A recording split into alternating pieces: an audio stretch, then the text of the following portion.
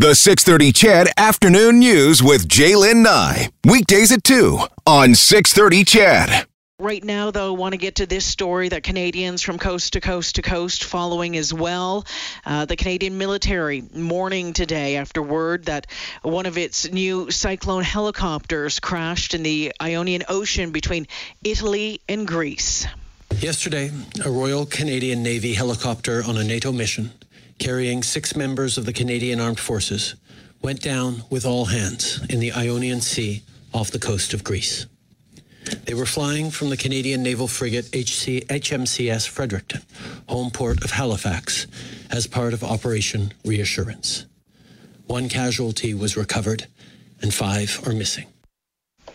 As you heard, it happened yesterday. The news broke around 4 o'clock, and we told you about it here on 6:30 Ched Afternoons, and that at the time, the HMCS Fredericton had lost contact with the chopper, and crews were searching the area for those on board. Now, throughout the evening, we heard very little from the Canadian Forces, but finally, in a series of tweets and a Facebook post, the CAF made this statement, quote, "We've contacted all primary members of those who were on board the Cyclone helicopter that was involved in an accident in the Mediterranean Sea. Search efforts continue with our allies."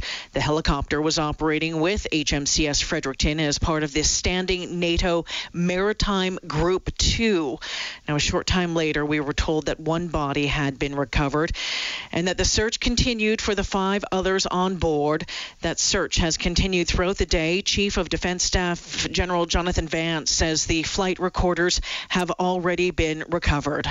The recorders broke away from the helicopter on the crash and floated, and they had a beacon that's automatically set off, and the ship and the ship's crew were able to find that the beacon and therefore recovered it.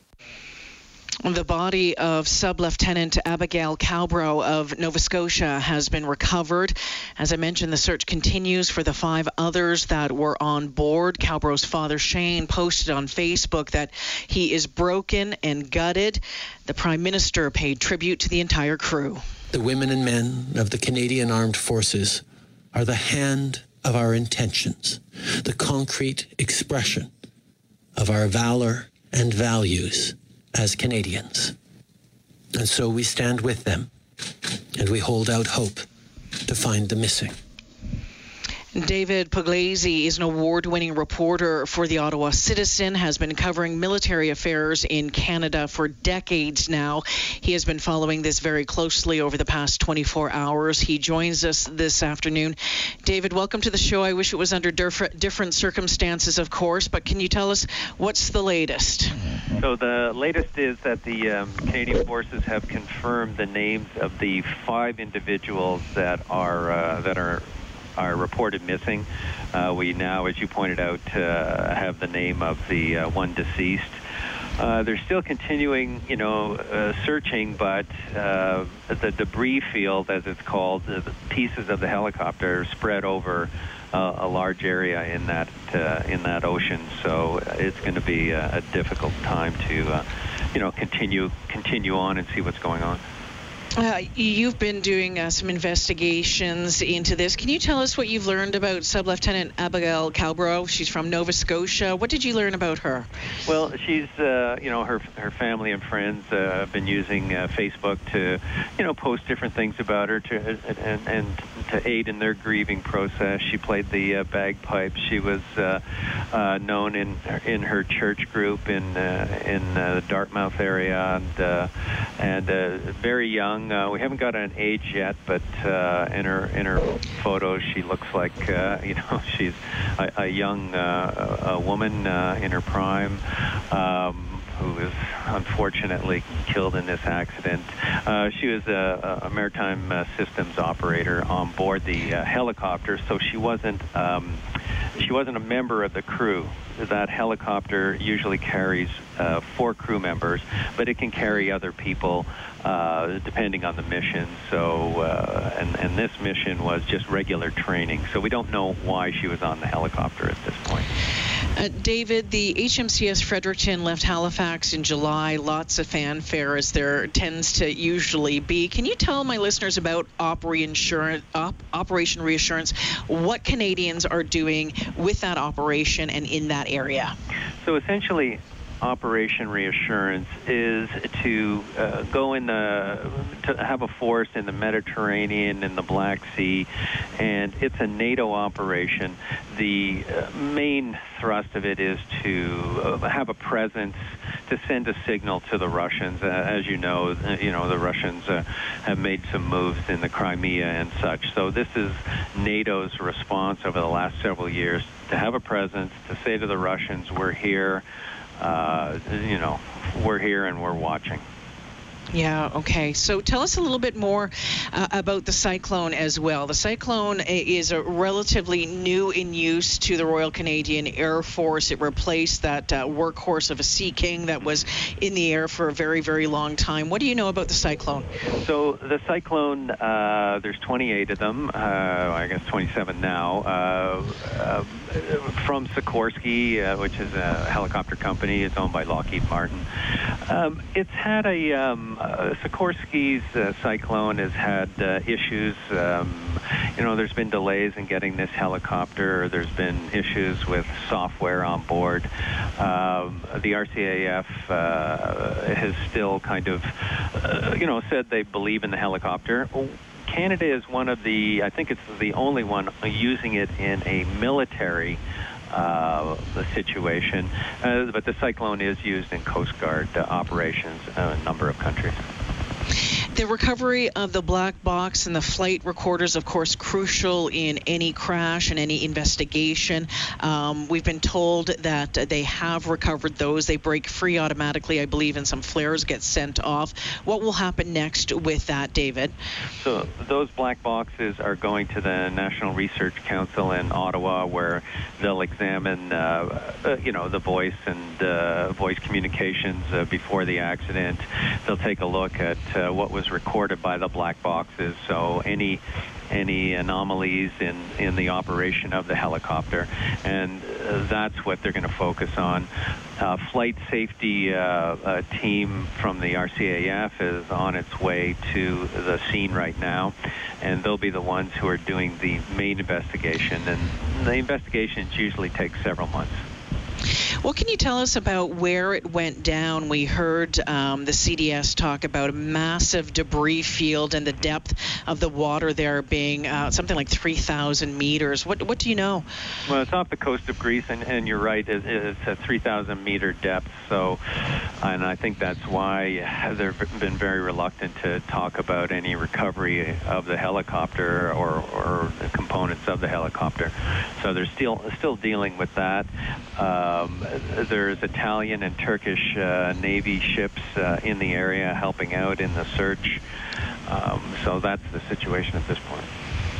David, off the top of my head, I'm trying to remember the last time 6 Canadian military members were killed. Well, one we know is for sure, 5 more missing. I think we'd have to go back to Afghanistan for an accident like this. Yeah, definitely. Afghanistan was the time where you would have 5, 6. I think I can't remember back to that time. But yeah, easily 6 during IED attacks and that type of thing. In 2006, we had a RCAF Cormorant helicopter go down off the East Coast, and 3 individuals, that's a search and rescue helicopter, and 3 individuals were killed in that accident. All right. We know that the fleet of Cyclones has been grounded for right now. What impact will that have on the Air Force's ability to do things right now? I don't think it's going to have a great impact, because General Vance seemed to indicate it was going to be for a relatively short period. The search and rescue helicopters are still operating. Those are the Cormorants, and So for domestic purposes, that's what Canadians would see, mostly come into contact with that. So, and I would imagine they're just going to take a look at if there's a fleet-wide problem with the cyclones, but from what General Vance was indicating, it didn't seem to be the case. Okay. And just before I let you go, and I sure do appreciate your time as you try to stay on top of this story and the developments. I mean, you look at where the cyclone fleet is based out of 12-wing Shearwater, Nova Scotia, just still reeling from that mass shooting a week and a half ago, almost 2 weeks ago. A huge blow, another huge blow for that province, isn't it? Definitely. Those 6 individuals are all from the Halifax, Dartmouth area. Now, their hometowns are right across the country, from BC, Ontario, and that type of thing. But, their families are centered in Nova Scotia, and it is a significant blow. And David Pugliese joining me this afternoon. David, thank you for this, and we'll be watching for your continued updates in the Ottawa Citizen. Thank you so much. Great, thank you.